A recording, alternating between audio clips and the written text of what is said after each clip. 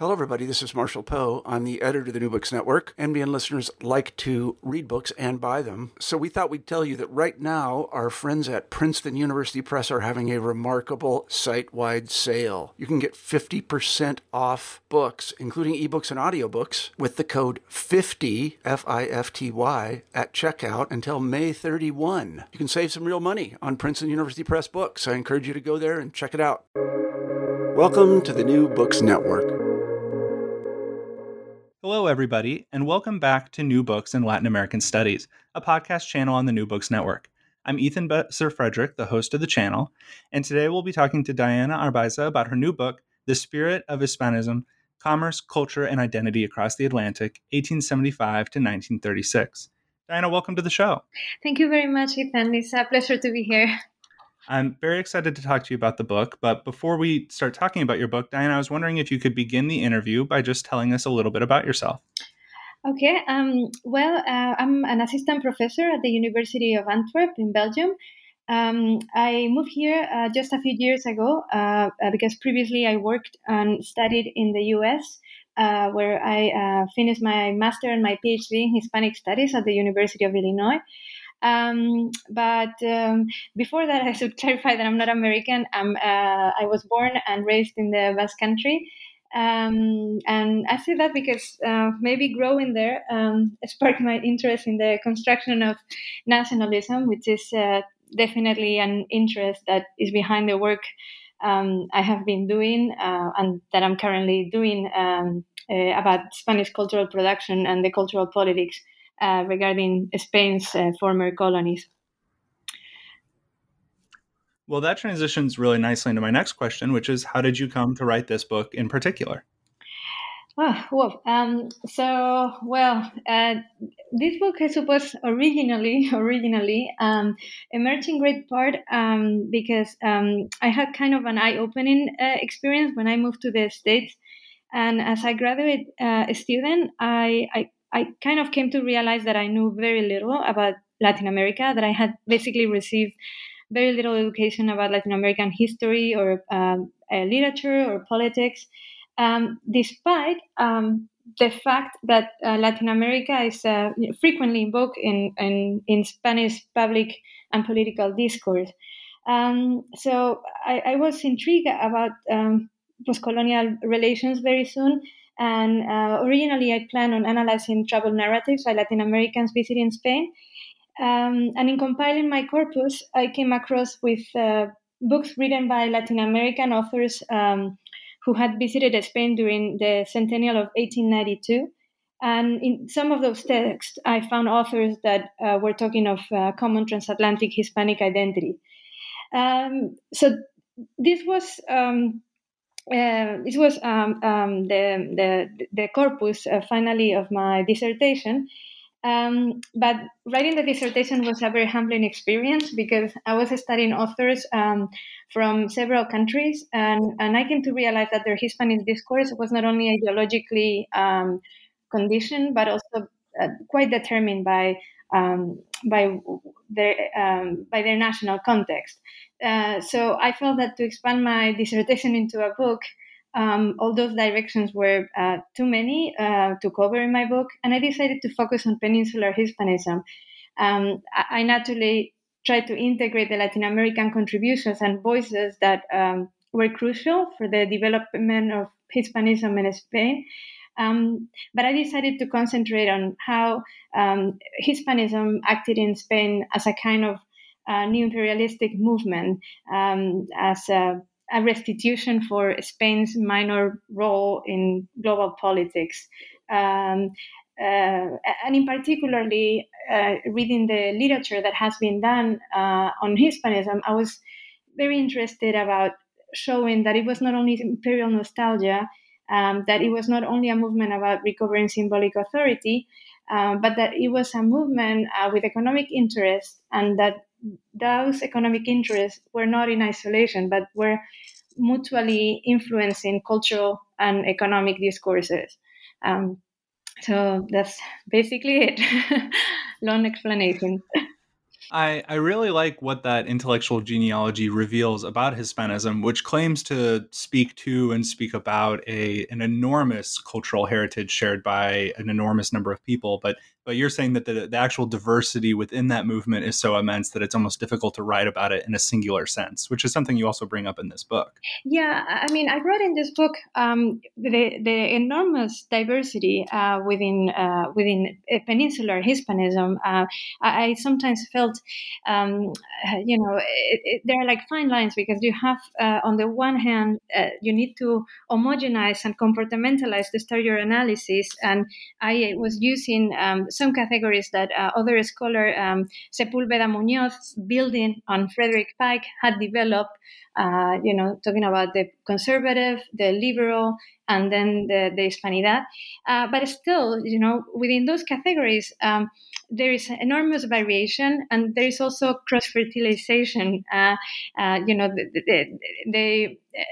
there are like, reverberations of some authors, who are conservative, and you would expect that the liberal conservatives would never have said what the conservatives were arguing, and you find some connections.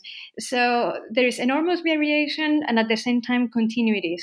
And then when you expand it and you analyze, the phenomenon of Hispanism in Colombia, or the Hispanism in Peru, they have complete different variations as well.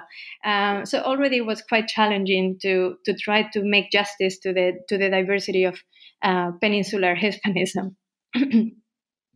So, your book traces the history of Hispanismo and its affiliated commercial projects in Spain from 1875 to 1936.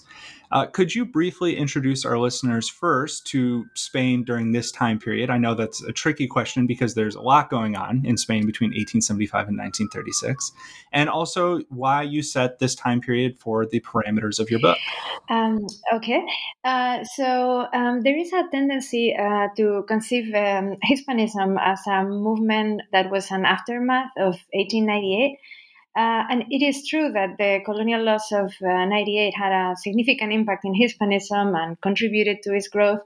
But I also wanted to underscore that the Hispanist discourse and the transatlantic rapprochement had already been developing for several decades, that you really have to go back in history. One of the early books on the subject by Mark Van Aken indeed studied an earlier stage of the movement, analyzing transatlantic relations between the 1830s and the 1860s. So, it was, a process in development for a quite a long time. But I chose 1875 because in Spain it's the beginning of the Bourbon Restoration, la Restauración Borbónica. Well, technically it starts in December of 1874, but let's, basically start practically in 1875. And to me, this was a period that paved the way for the interrelation between culture and economics. In Hispanism, the restoration was a period that was of extreme political corruption, but on the other hand, of great economic modernization. And during this period, entrepreneurs, economists, and politicians became more aware that cultural bonds could be capitalized to recover the Latin American markets.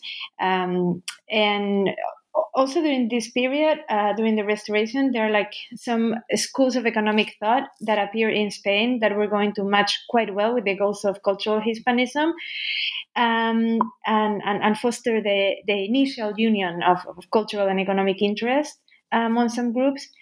And another third aspect of the interesting part of these decades of the Restoration, and why my project, is also that in the last decades of the 19th century, you have the consolidation of the professional literary field, the growth of the publishing industry, but also of the piracy, and Spanish authors became much more interested in strengthening the bonds with Latin America, signing treaties of intellectual property published in American newspapers.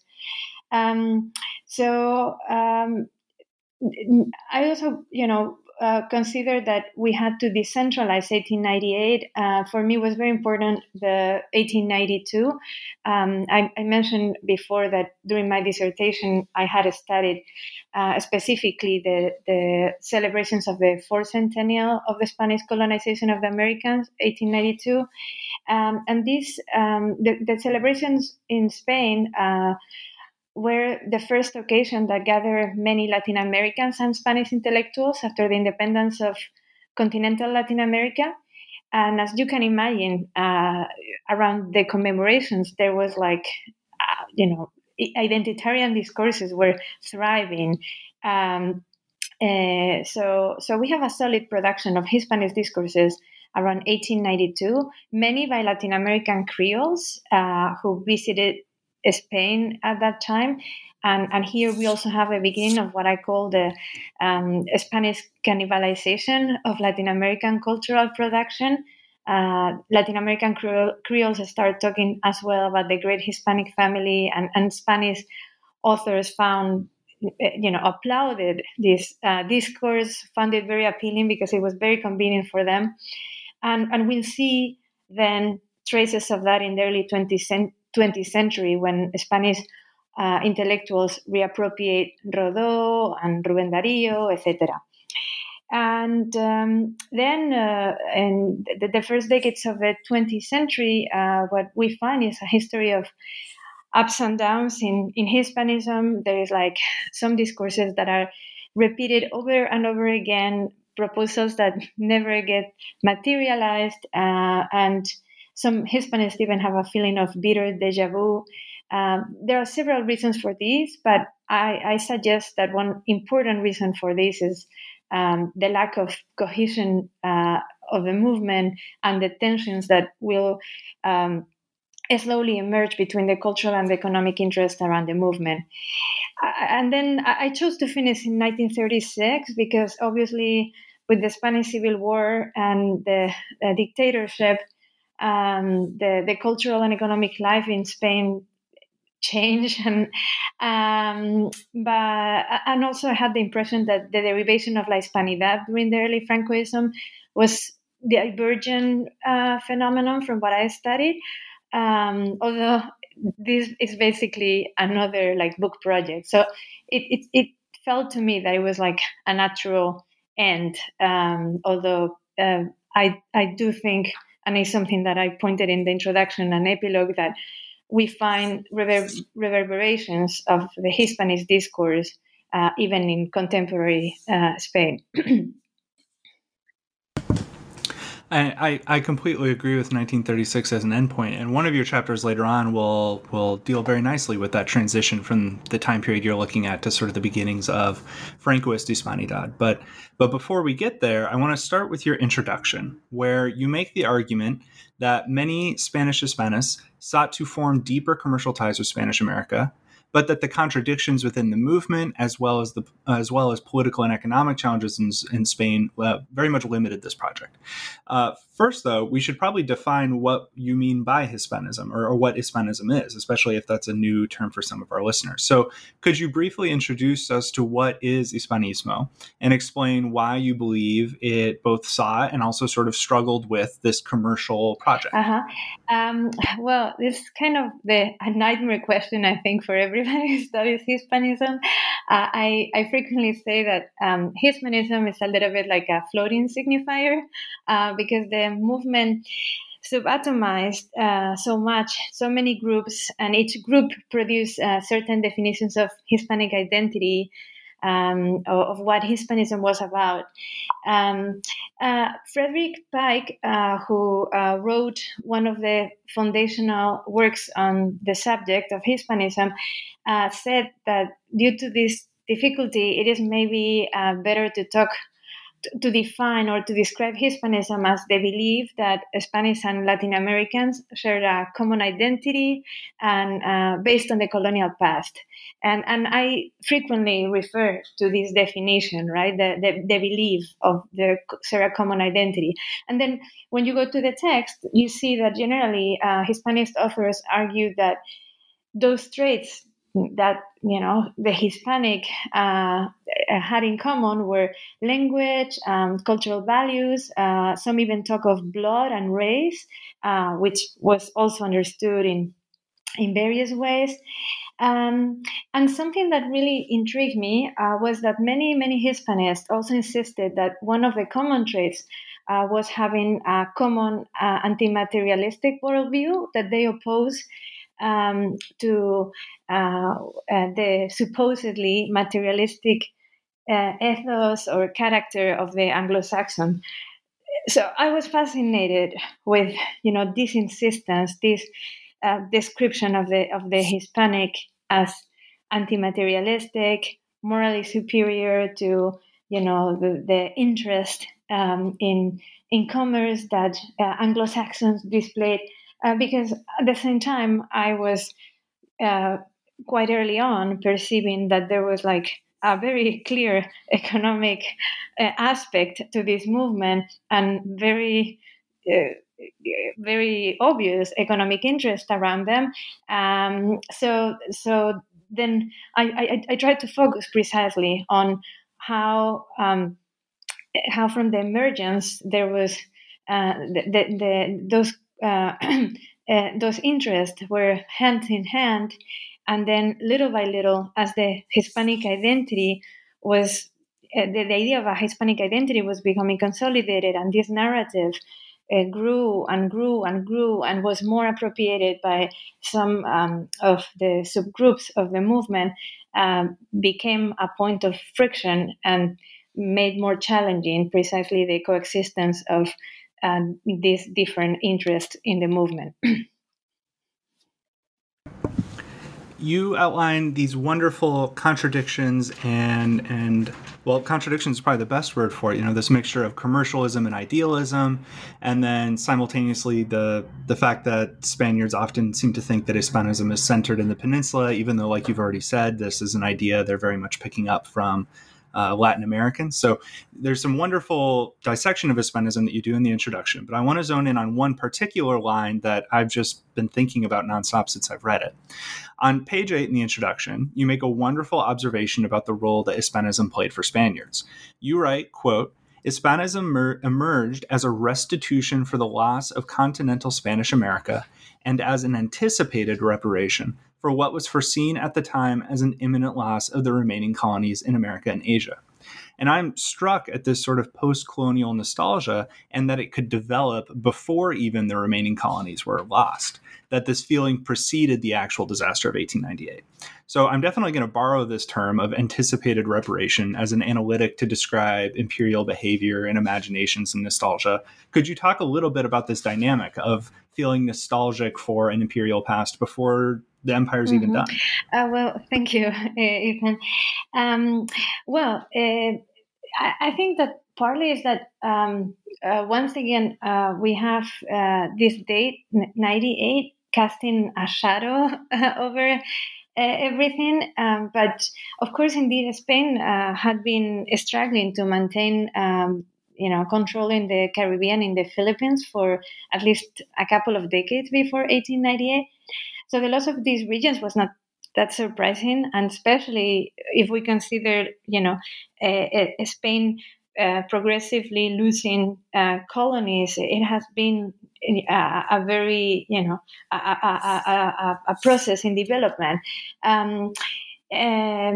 So we have that, and on the other hand, we have in the late 1850s and 1860s. Leopold O'Donnell had led a campaign of imperial prestige and had tried to recover even some territories in Latin America with quite disastrous consequences. So I think that the war with Chile and Peru over the Chincha Islands, or the intervention in Mexico with France, made quite clear, for some Spaniards, that the time for territorial and political domination of continental Latin America was over, and combined with the political upheaval in what were the remaining colonies in America and the Pacific, created that sense of anticipation and ways of trying to reconceptualize how the relationship will have to be to maintain certain cultural authority and recover them, at least commercially. So yeah, I think that the coincidence also of several circumstances during Restoration Spain, for me, make that Spain, although paradoxically at the time was considered a minor and outdated colonial power, on the other hand, would attempt with Hispanism to create what we could call today a form of cultural and economic neo-imperialism. You begin this conversation of Hispanism in your first chapter, Hispanism as Vindication, Spain as the Other in the Age of Commerce, in which you historicize the myth that Spaniards are and always have been bad at business. And then you analyze how Spaniards began rejecting or reevaluating or repurposing this myth to invent new notions of Spanish national character. Could you talk a little bit about this history and of this myth that Spaniards are bad at business, and how Spaniards responded to it in the time period you studied? Yeah, well, as I think I've already said, since I began studying Hispanism, I was always fascinated with the relationship between culture and economics, the insistence on the anti-materialistic character of the Hispanic, and then simultaneously working on this, and I'm reading contemporary news about the economic crisis that followed 2008, and some press began to use the horrible acronym of PIGS to talk about Southern European countries, and say things, say that these countries PIGS, Portugal, Italy, Greece, and Spain, and say that these countries lack a culture of effort and work ethic, that lack entrepreneurial spirit. So I was kind of fascinated and horrified because it really sounded a lot like some things that I was reading. So I became interested in tracing the origins of these stereotypes, as I expected that this myth of Hispanic anti-materialism could be a compensatory narrative or a counter narrative to this other construction.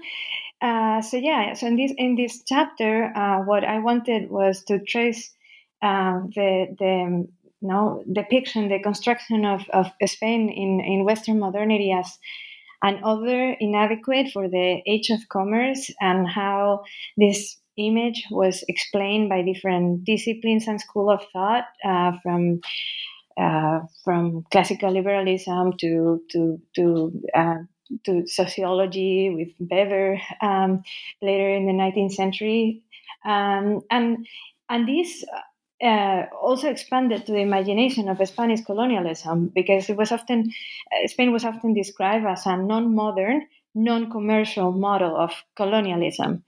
So then I suggest that that fueled by these portraits, around the 1870s, Spanish intellectuals are going to reinterpret this image and embrace this image, and claim that Spanish colonialism was actually morally superior to commercial models, which for these authors are exemplified by the British or the Dutch colonialism.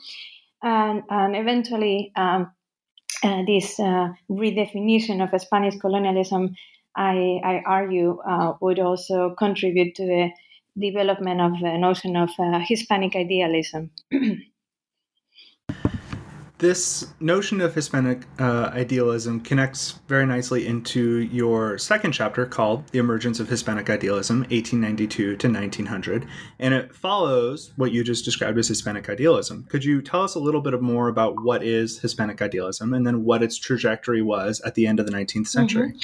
Well, I actually borrowed the term from a discourse that the Uruguayan poet Juan Zorrilla de San Martin gave in Spain when he was attending the 1892 celebrations.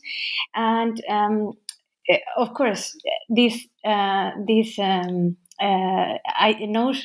did not come from a vacuum, as I have explained, but I think that he gave a very powerful discourse, a term that was, really, really praised by Spanish press, by Spanish intellectuals. Zorrilla de San Martin was proposing that, Spanish and Latin Americans served, as I have mentioned, a worldview that distinguished them from, other other parts of the world, particularly Anglo-Saxons, in the sense that they had an idealistic, superior in that sense worldview than the Anglo-Saxons, who were close to materialism. It was also a way to position themselves as, we are not. It's not that we are not modern, as they attacked us, but we chose to be different. What was mind-blowing for me is that he was giving this talk just a few streets away from where there were stores that had all these memorabilia around the centennial of 1892, with many Spanish authors claiming for treaties on intellectual property, with congresses talking about commercial arrangements. So it is a powerful narrative that insisted, that intellectuals insisted on, while at the same time we have material reality around them that contradicted quite clearly the discourse. Yet it was, basically they were trying to make what had been described as a liability, they were trying to make it a virtue, and it really resonated. Then by the 1900, José Rodó published Ariel, and Ariel really becomes one of the most important works for Peninsular Hispanism. They also reinterpret the work. José Rodó is not, as straightforward Hispanist as many Spanish intellectuals try to depict him. But it is a work that goes in that line of creating an opposition against Anglo-Saxons and describing them as closer to, a materialistic view. It will be a powerful image and notion that would resonate for decades. Well, as much as Hispanic idealism was a powerful image, this chapter is also full of powerful images, one of which forms the cover of the book. And I have to bring this up, this proposed monument to discovery that was supposed to appear at the 1892 commemoration of the discovery of the Americas. Could you describe this project, this massive globe building that was supposed to be built in Chicago? Could you describe this project a little bit and why it never came to fruition? This monument, which is like a huge globe with a Spanish caravel on top, was designed for the celebrations of 1898 by a Basque engineer, Alberto de Palacio, who was a student of Eiffel, and he was quite innovative, and he was responsible of many important buildings in late 19th century Spain, very famous for a very famous for a transporter bridge very close to my hometown, the first one of its kind, el Puente Colgante. So anyway, he was chosen precisely because he embodied someone who could both represent modernity and glorify the Spanish colonialism in America. And there was some talk about making this building first for the celebrations in Spain, but very soon it was disregarded because it was impossible because of the budget. There were many issues around the lack of budget around the centennials of 1892 in Spain. Then there was some conversation about of making this building to represent Spain in the Chicago exhibition of 1893, which was also an exhibition tied to the commemoration of the so-called discovery of America, and the Chicago celebrations were a rival celebration for the Spanish centennial. So some imagine that this building could precisely represent Spain with glory, but once again, no budget. So yeah, I don't remember the details. I think I didn't include them in the book at the end, but the size of the monument was grotesque, was huge. And to me, the story was fascinating, and I suggested as the book cover because for me it was very symbolic of the contrast between the aspirations that many Hispanists had in the movement, and then how the movement evolved and how little how little they accomplished in terms of material outcomes. I think it was a perfect choice for a book cover because I just love that both the designer for this and some of the original project planners for this building had to be told that it couldn't be done. That somehow they thought it could have been done, and it was a surprise to them, which I think tells you a lot about Hispanism in Spain at the time. Your third chapter, moving on, is called Complicated Harmonies, Economic and Cultural Initiatives in Progressive Hispanism. And it looks at a rather unique iteration of Hispanism. When I think of Hispanism, especially in the Mexican context where I look at it, I tend to associate it only with conservative politics.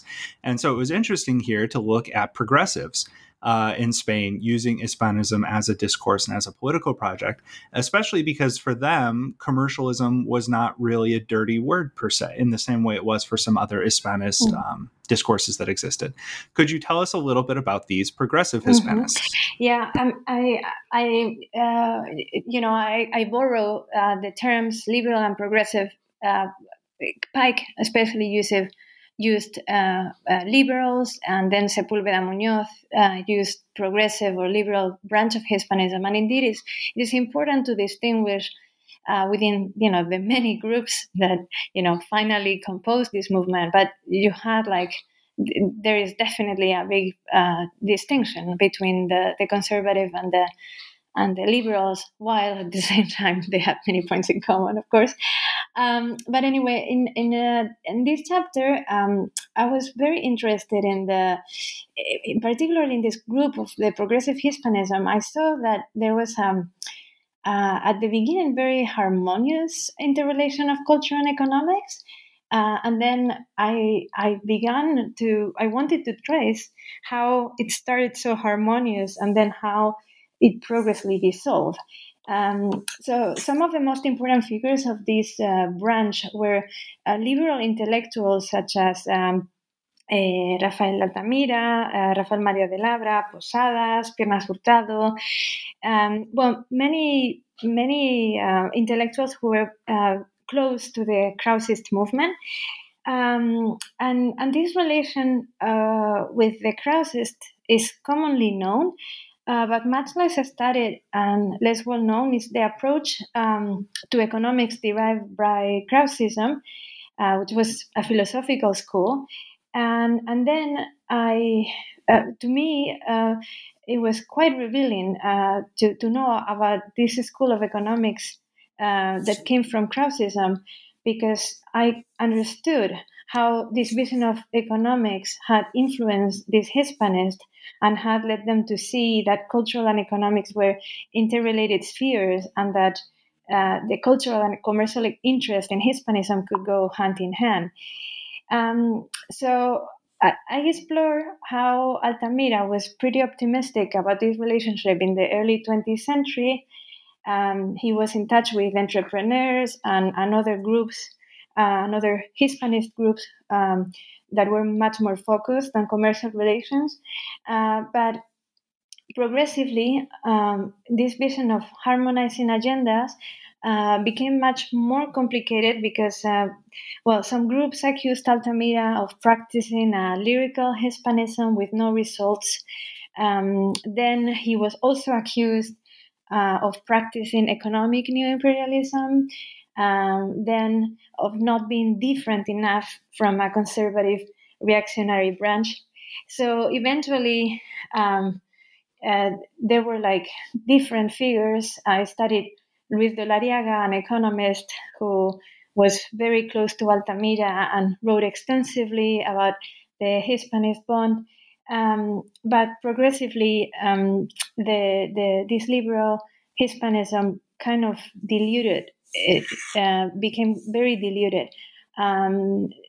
Sepúlveda Muñoz rightly argues that is in part because of the prominence that the ultra-reactionary derivation of Hispanism, La Hispanidad, would acquire in the 1930s, and also because Primo de Rivera would cannibalize part of the agenda of the liberal Hispanists.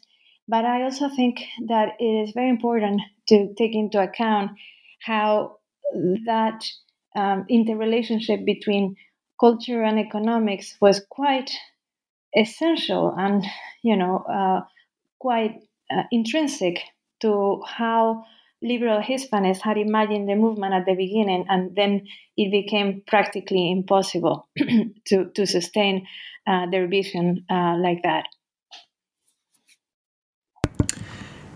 Your fourth chapter is a shift in that you move to the sort of Hispanidad that starts to overtake Hispanismo, like you just described. But it's also a shift in that you're following a single person. Your fourth chapter is called Ramiro de Maeztu and the Search for a Hispanic Economic Ideology. And you study this titular character, de Maeztu's thinking over time as he shifts everything from a sort of liberal to a sort of socialist until he becomes very associated with what eventually we would call Francoism. Could you tell us a little bit about Maeztu and his search for a Hispanic alternative to capitalism? So you are right that in the other chapters I present multiple authors, but in this one I focus on just Maeztu. I did it. I did it not only because Maeztu is by far the most important figure of La Hispanidad.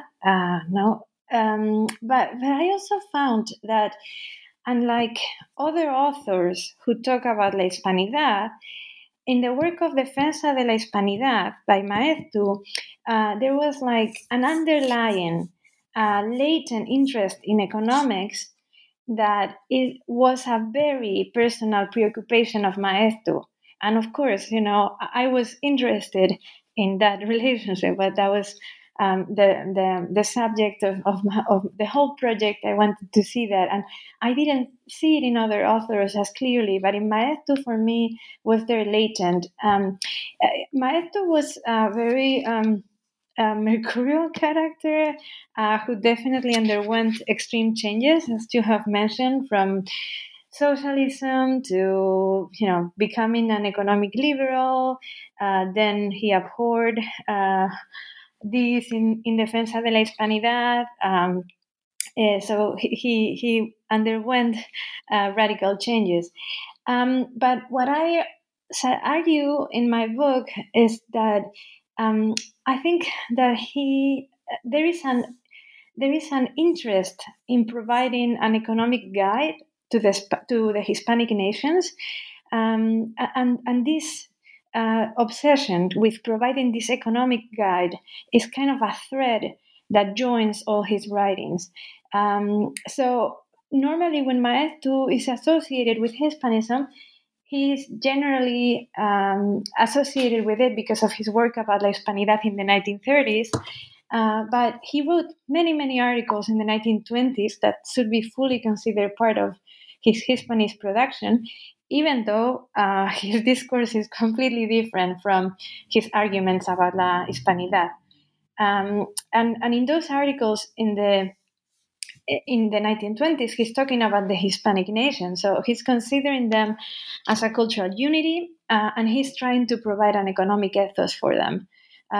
So then in Defensa in the 30s, he changed his liberal views, but I think that some of the same concerns are there. The opposition with the Anglo-Saxon and the depiction of them as a different as having a different economic worldview are there, and I think he was timidly trying to provide another economic path, even though he did not have time to fully develop it. But I think he's playing with the idea of La Hispanidad and La Hispanidad as a third path, and infusing commerce with the spirit of Trento.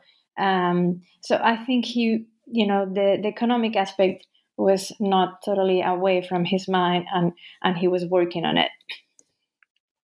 One of many possible third paths that people were seeking out in that time period.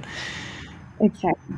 Your fifth and final chapter, Commercial Hispanism, Marketing Spiritual Capital, follows what you call these Hispanists from the periphery, especially in Bilbao and Barcelona. And this chapter covers several topics from their views on commerce, from publishing rights and the role of regionalism, and even Spanish immigration to the New World. So would you be willing to introduce Hispanism on the peripheries of Spain and how it developed in these areas in difference from one another and from difference to the more Castilian sort of Hispanisms that you've been talking so far? Barcelona and Bilbao were two very important economic centers in the late 19th century, the two great economic centers. And for different reasons, actually for quite opposite these reasons, were quite involved in strengthening links with Latin America after 1898. For Catalonia, the colonial laws affected them quite negatively. So the entrepreneurial society was really trying to reestablish as many links as possible and as fast as possible. And for the Basque, it was the opposite. They received many Indianos and a great influx of repatriated capital after the colonial laws, and that capital, they invested it in new banks and new companies that many of these Indianos were directed, and because they had just returned from decades in America, they were naturally looking and thinking about now making business with the Latin American countries. So for two different reasons emerged a natural interest in developing a commercial type of rapprochement with Latin American nations in those two regions. Then what is very interesting is that in these two areas, you find that in the late 19th century there is like this rival nationalism, and how consistently they are kept a little bit outside of the imagination of Spanish national identity, which is generally depicted as quite focused. No, the center of Spanish nationalism is Castile, and Barcelona and Bilbao become peripheries, and some like Rubén Darío, I actually quote Rubén Darío at the beginning of this chapter, even argues, okay, Spain cannot forget that its center is Castile, and while it's good to have Barcelona and Bilbao as economic motors. So interestingly, the fact that they were like economically quite modern was also a part that differentiated them from the imagination of Spanish national identity centered around Castilian identity. And then so I analyzed how the Hispanist movement developed in these two regions, quite focused on creating these commercial networks, although the Hispanists of Catalonia and the Basque Country had initially many links with some of the liberal Hispanics that I studied in chapter 3.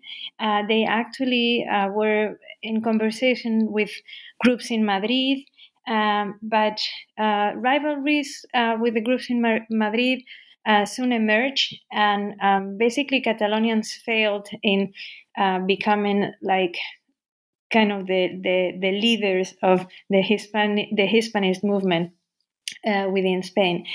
Yet they continued, especially Catalonians, a very active relationship with Latin America, a very successful entrance into the Latin American market, and so I study. First of all, how they positioned themselves, how they justified their activities, which type of language they were using, which schools of political economy were invoking to legitimize their Hispanist vision in front of these other groups. And I chose to focus on two phenomena that I found quite fascinating: all the discourse and also all the discourse about the book Commerce that was developing at the time period. The book Commerce was for commercial Hispanists very. It was quite central. Because on the one hand, there was like enormous business to make, and secondly, it was also a type of commerce that perfectly legitimized their intervention, because the book was seen as a means to keep on strengthening cultural bonds and keep on nurturing that relationship. So actually, Catalonians were very successful with their book industry and their book Commerce. The Basque never managed to develop as such. And then, as I wanted to offer like the a counter example of a topic that was quite central in the discourses of these Hispanists, but unlike the book, was quite controversial for them, which was the immigration. For commercial Hispanists, immigration was a phenomenon that they saw quite positively. They included quite often reviews of immigrants in these areas in their publications, because they believe that having a solid influx of immigrants in Latin America could help to strengthen their markets there, that those immigrants were going to consume and also advertise the Spanish products in the Latin American republics. However, the Spanish press and the Spanish public opinion was quite divided around the massive Spanish immigration that moved to Latin America in from the 1880s to the First World War. So there were some people that considered that immigration to Latin America was a drain, that Spain needed to concentrate its efforts within Spain, and then it was quite paradoxical that they were talking about the social regeneration in a figure that the immigrants that normally had very obvious economic interest when they were emigrating.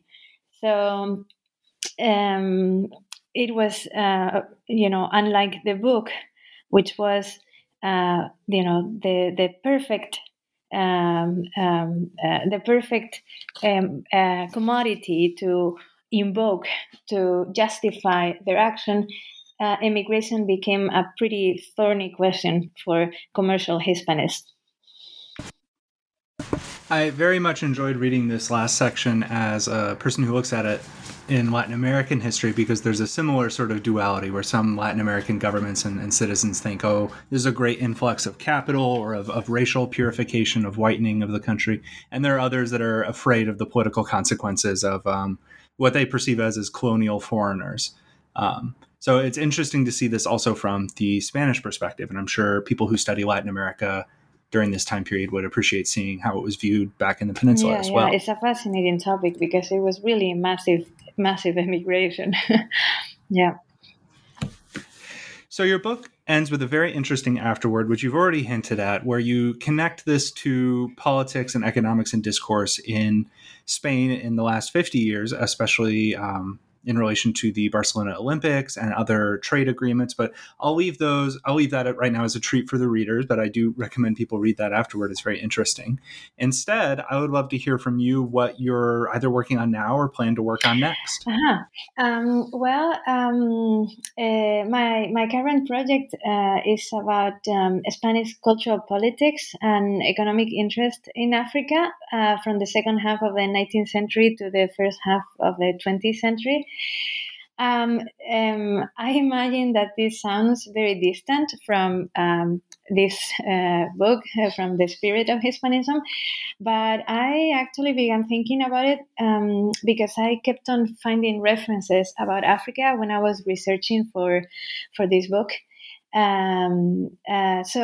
So when I was researching for the spirit, I noticed that the Spanish possessions in Africa raised the interest of some Hispanists that were considered like multiple regions at the same time, but other ones, on the other hand, consider that it would be a rival to the attention that Spain ought to pay to Latin America, that it's concentrate. So I'm still doing a lot of archival research, but I'm interested in seeing how Spanish textual production presented Spanish colonialism in this region, and how they negotiated with the economic exploitation that took place in the colonial possessions in Africa, and then how as cultural politics developed in the 20th century, to what extent what has been the peninsular discourse about Latin America was reproduced or was changed and transformed in presenting the African colonies and negotiating and dealing with them. Well, I'm absolutely positive we at the New Books Network would love to talk to you about that project as it develops, especially given the number of crises and highly charged moments in Spanish history of colonialism in Africa during the same time period that you've outlined here. So I'd be very interested to hear how people made sense of those crises and major events in the colonies. Yeah, it's still, a lot of archival work, so I'm still in the process, but hopefully in a few years from now. Well, I'm excited to learn more about it, and thank you so much for your time and for an excellent book, Diana. Thank you very much, Ithana. Thank you for the invitation and for such a careful reading.